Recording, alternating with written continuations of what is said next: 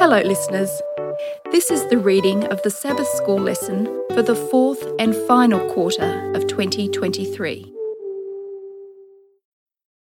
This week's lesson, number 7, is titled Mission to My Neighbour, ready for teaching on November 18 from the series God's Mission, Our Mission. And your reader today is Dr. Percy Harrold.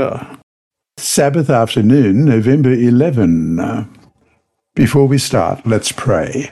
Our Heavenly Father, we thank you that your word is there for us to open. And this week, as we read it together, we pray that your Holy Spirit will guide us. We're learning about the effect the Holy Spirit had on the early church in the book of Acts. And Lord, we thank you that your Spirit allowed the work of spreading the gospel to increase so rapidly, but also the work of the Holy Spirit in the lives of individuals changed them as well.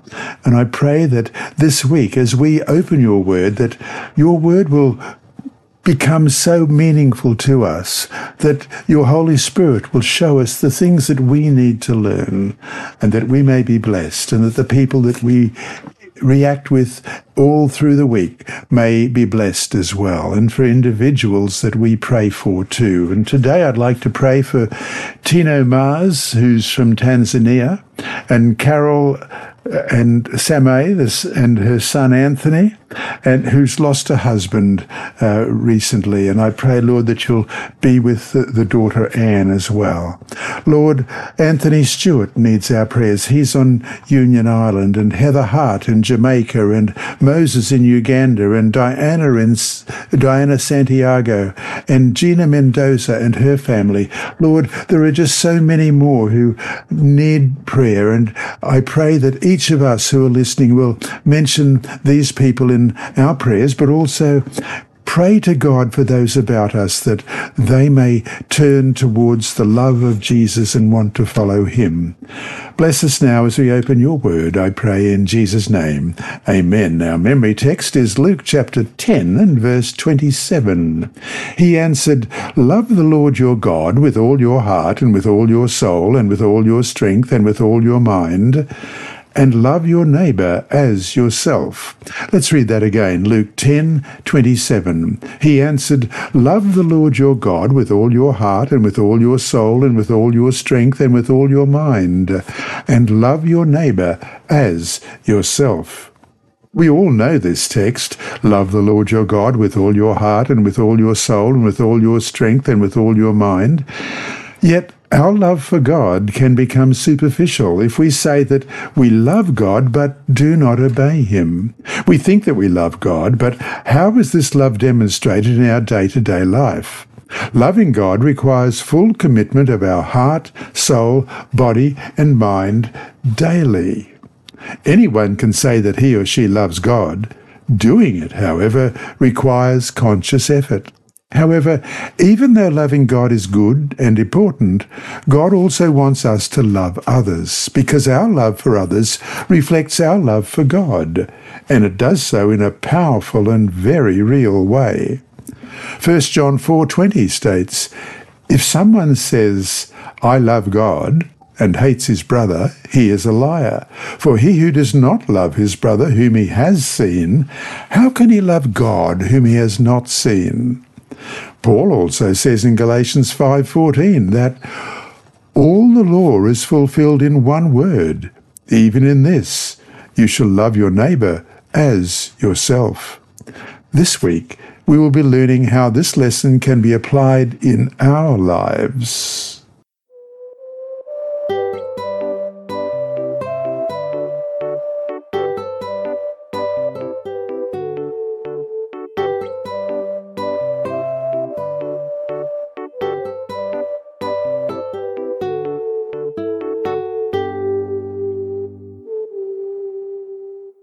Sunday, November 12, the question of questions. Who are we? Why are we here? What happens when we die? What is our ultimate fate? These are, in many ways, the most important questions mortal beings who know they are mortal, can ask. Oysters and chickens are too, but they don't know it. And in the Gospel of Luke, someone comes to Jesus with what is, in fact, the most crucial question of all. Read Luke chapter 10, verse 25. What did this lawyer ask, and why did he ask it?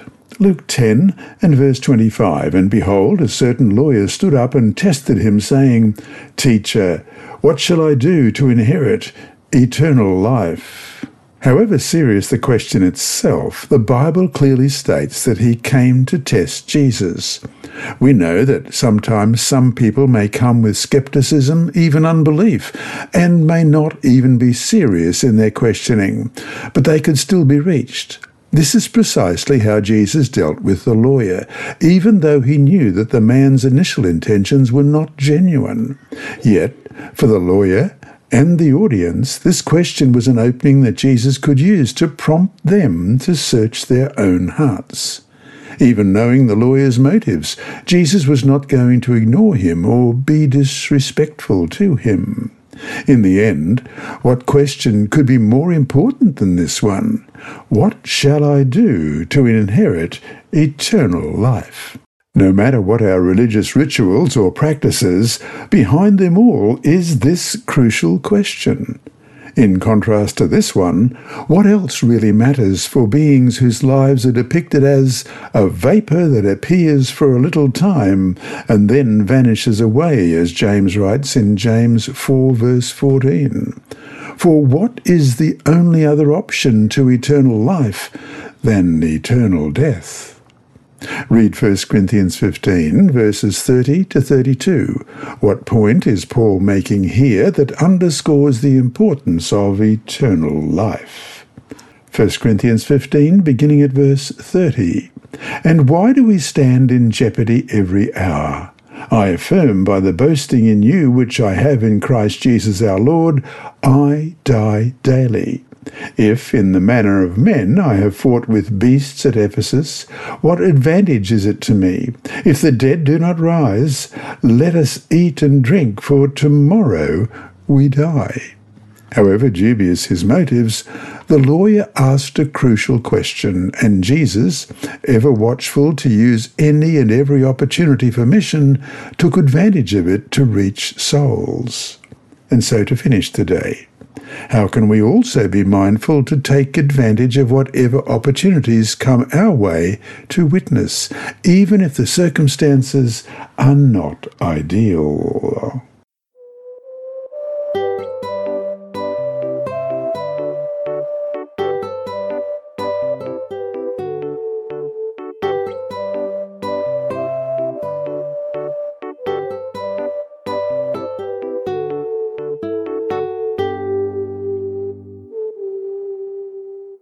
Monday, November 13. Jesus' method and response. The Bible tells us that the lawyer came to test Jesus, but Jesus knew what his intentions were. Indeed, God knows the longings and desires of our hearts more than we ourselves do. And we certainly do not know the heart or the motives of those who question us, do we? Sometimes people from other religions question us about our faith. For instance, our Muslim friends ask us questions related to Jesus' divinity, such as, where in the Bible did Jesus say that he is God? Or, why do you say there is one God when you have three persons in the Trinity? Though these seem to be provocative questions, yet the heartfelt need for Jesus can be genuine and can represent a deep longing or emptiness of those asking the questions. We don't know their hearts. We don't need to. We simply need to minister to others the best we can, regardless of their deepest motives. Read Matthew 25:56, Acts 17:11, 1 Corinthians 15:3, and 2 Timothy 3:16. How do these verses help us understand Jesus' response to the lawyer in Luke 10, verse 26? Let's read that verse first. He said to him, "What is written in the law? What is your reading of it?" And then back in Matthew 26, verse 56, "But all this was done that the scriptures of the prophets might be fulfilled."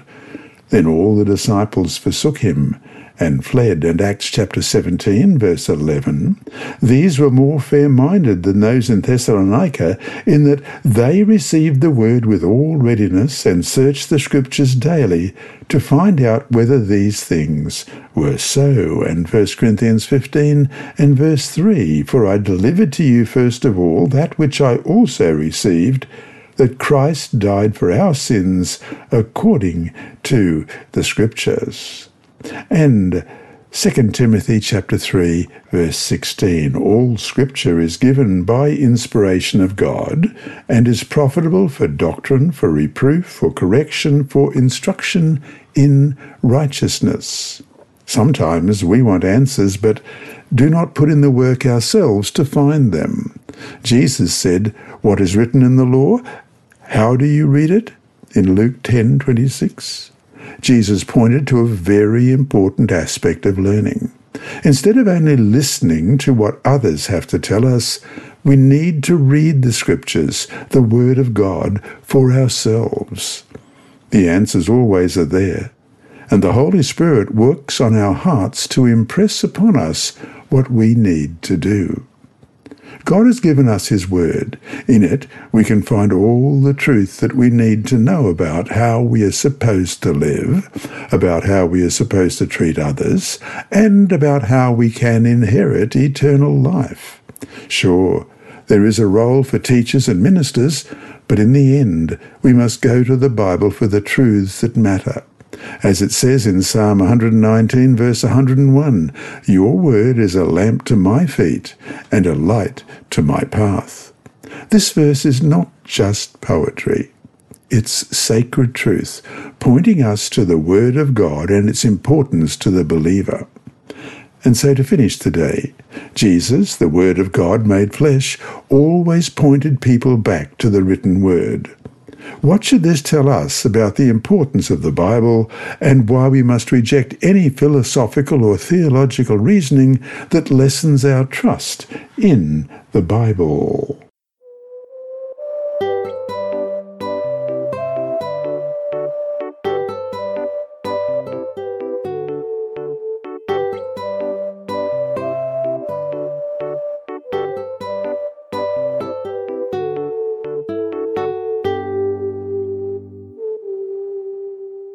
Tuesday, November 14, to inherit eternal life. Read Luke chapter 10, verses 27 and 28. What was the lawyer's answer to his own question? Luke 10, beginning at verse 27. So he answered and said, you shall love the Lord your God with all your heart, with all your soul, with all your strength, and with all your mind, and your neighbour as yourself. And he said to him, you have answered rightly. Do this, and you will live. The lawyer had asked the question, and he himself gave the answer. Love the Lord your God with all your heart, and love your neighbour as yourself, in verse 27. What was the response of Jesus? He said, you have answered rightly, in verse 28. Jesus went on to challenge him to do something about it by saying, do this and you will live, in verse 28. For most believers, giving the right answers about doctrine and faith is not that difficult. The challenge instead comes in doing what they know is right and following what they believe. A lot of people who, though knowing enough to be saved, will be lost because they didn't obey what they knew. That's how serious this issue is. Just knowing about loving God and your neighbour isn't enough. You have to do it. Read James 2, verses 17 to 22. How do these verses parallel what Jesus said to the lawyer? So James chapter 2, beginning at verse 17. Thus also faith by itself, if it does not have works, is dead. But someone will say, you have faith, and I have works. Show me your faith without your works, and I will show you my faith by my works. You believe that there is one God, you do well. Even the demons believe and tremble. But do you want to know, O foolish man, that faith without works is dead? Was not Abraham our father justified by works when he offered Isaac his son on the altar? Do you see that faith was working together with his works, and by works faith was made perfect? If we love God, we will read his word, we will pray, we will keep his commandments, and we will be obedient to his voice with all our heart. If I say I love others, but I don't care about others in church, or if I ignore the needs of others when I can help, what good is my faith? Christianity is not just a set of distinct beliefs. It is a way of life. And we read in James 2, verses 15 and 16, "If a brother or sister is naked and destitute of daily food, and one of you says to them, 'Depart in peace, be warmed and filled,' but you do not give them the things which are needed for the body, what does it profit?" And so to finish today, how much do you care about the welfare of others? How much do you follow the words of Paul in Philippians 2, verse 4? Let each of you look out not only for his own interests, but also for the interests of others. By God's grace, how can you learn to care more for others?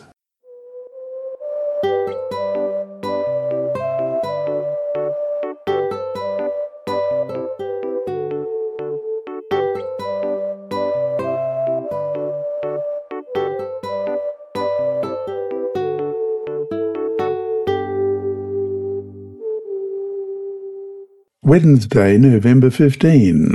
Loving others as we love ourselves. Read Matthew 22, verses 37 to 40. How does what Jesus himself said here compare to his answer to the lawyer in Luke 10, 27 and 28? Matthew 22, beginning at verse 37, Jesus said to him, "You shall love the Lord your God with all your heart, with all your soul, and with all your mind.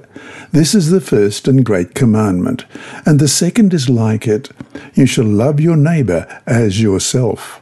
On these two commandments hang all the law and the prophets." And then we compare it with Luke 10, 27 and 28. "So he answered and said, You shall love the Lord your God with all your heart, with all your soul, with all your strength, and with all your mind, and your neighbour as yourself. And he said to him, You have answered rightly. Do this, and you will live." According to Matthew 22, verses 37 to 40, Jesus made it clear that the everyday expression of true belief hangs upon these two commandments.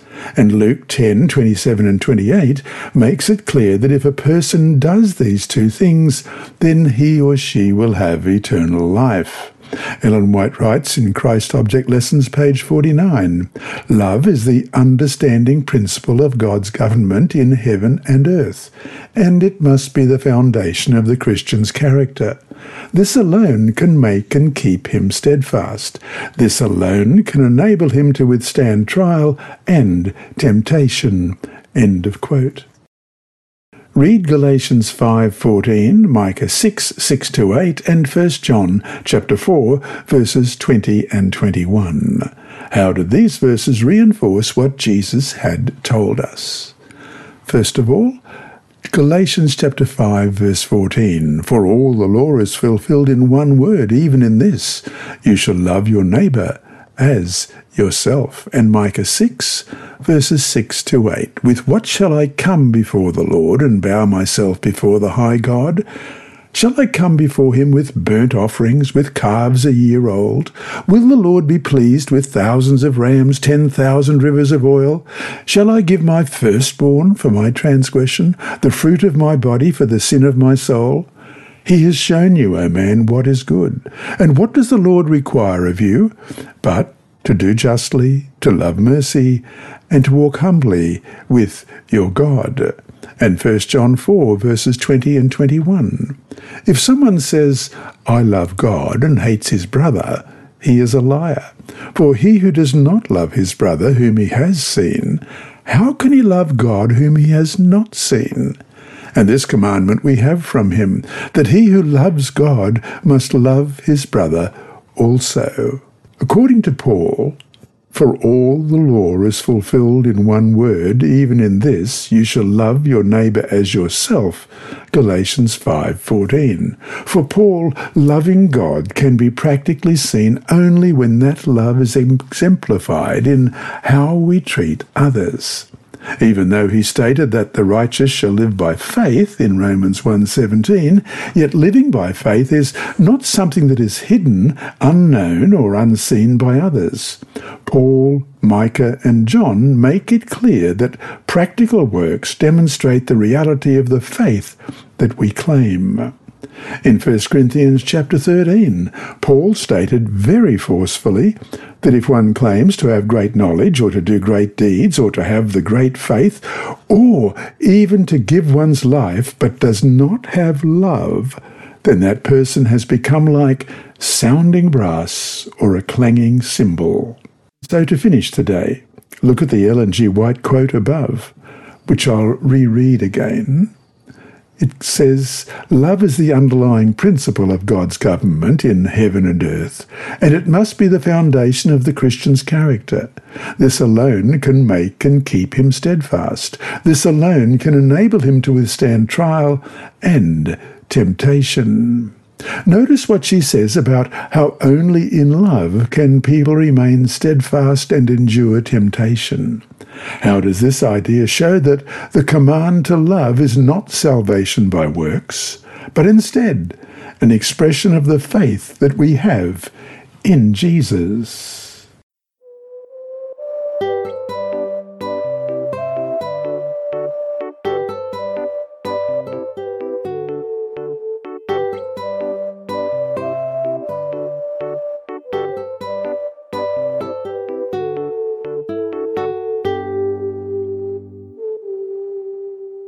Thursday, November 16.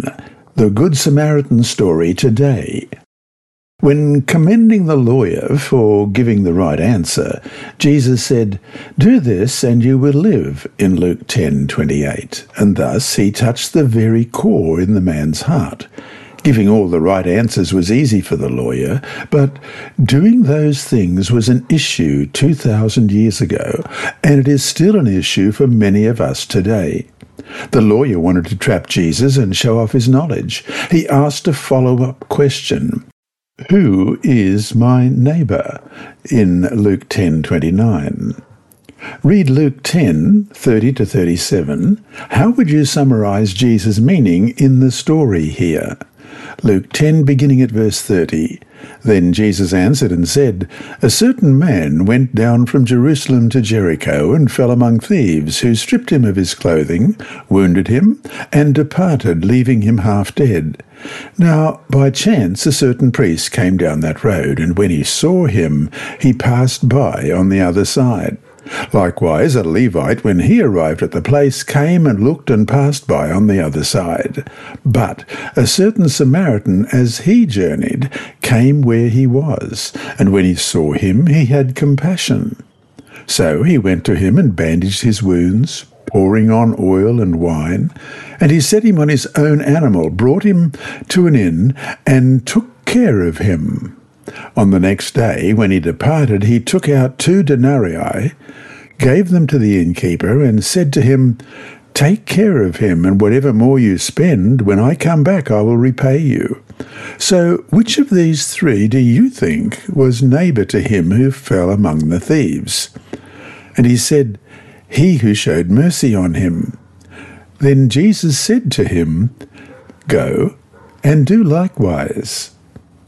Are there people around us who have been unjustly treated by others? Have we done whatever we can to help them? It is true that sometimes pastors, elders, and members do not help those who need help. Sometimes people of another faith may be kinder toward people in the community than we are. We may talk about being kind, yet others may meet the needs of the people that we don't address. If our faith means anything, we must reach out and help those in need. Jesus concluded the story of the Good Samaritan by asking who among the 3 was truly a neighbour to the person who needed help. Thus the question, Ellen White writes in The Desire of Ages, page 503, "Who is my neighbour?" is forever answered. Christ has shown that our neighbour does not mean merely one of the church or faith to which we belong. It has no reference to race, colour, or class distinction. Our neighbour is every person who needs our help. Our neighbour is every soul who is wounded and bruised by the adversary. Our neighbour is everyone who is the property of God." End of quote. And that brings us to our challenge for today. Begin praying daily for someone who is different from you, or even for someone you may not personally like. And challenge up. List at least 3 names of your acquaintances, that's non-Adventists, identify their needs, emotional, physical, social, etc., and consider how you can minister personally to those needs. What can you do practically for them in the coming week?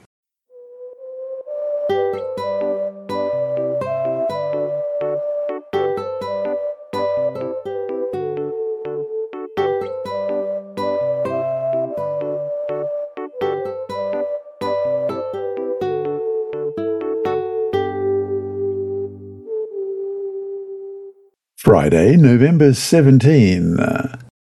There are many hungry, needy, and mistreated people in our world today. You can do your part, however small it might seem to be.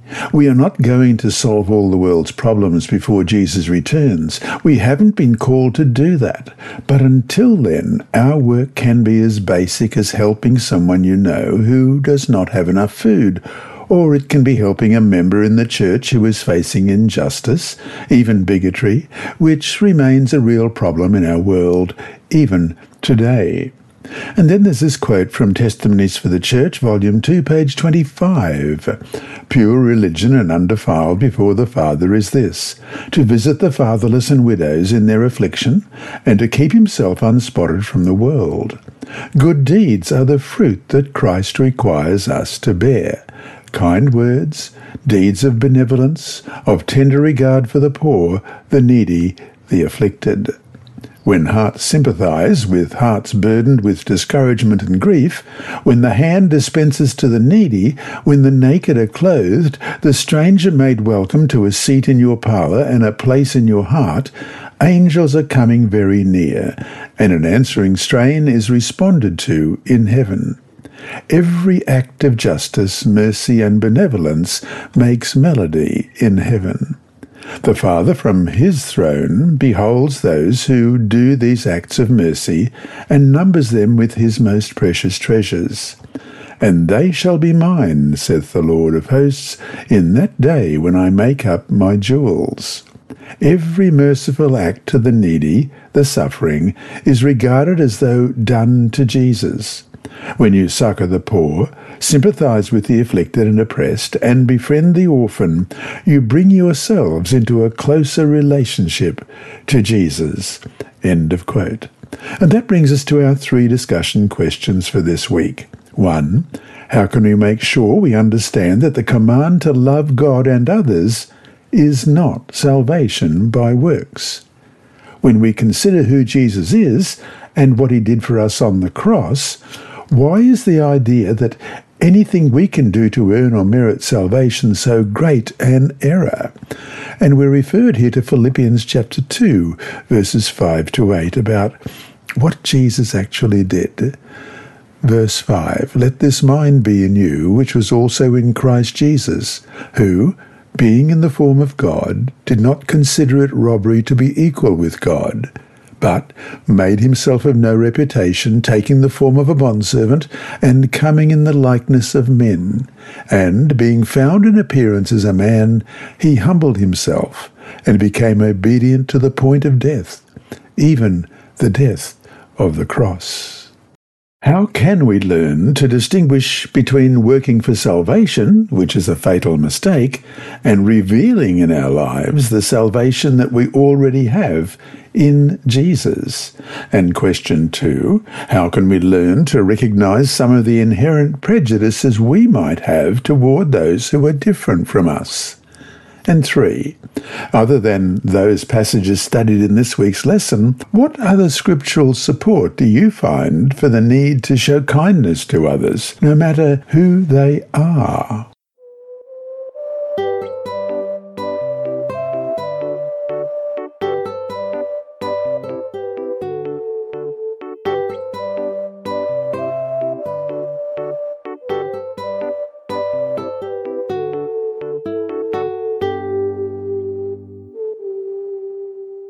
Mission Path to Spain, Part 1, by Andrew McChesney.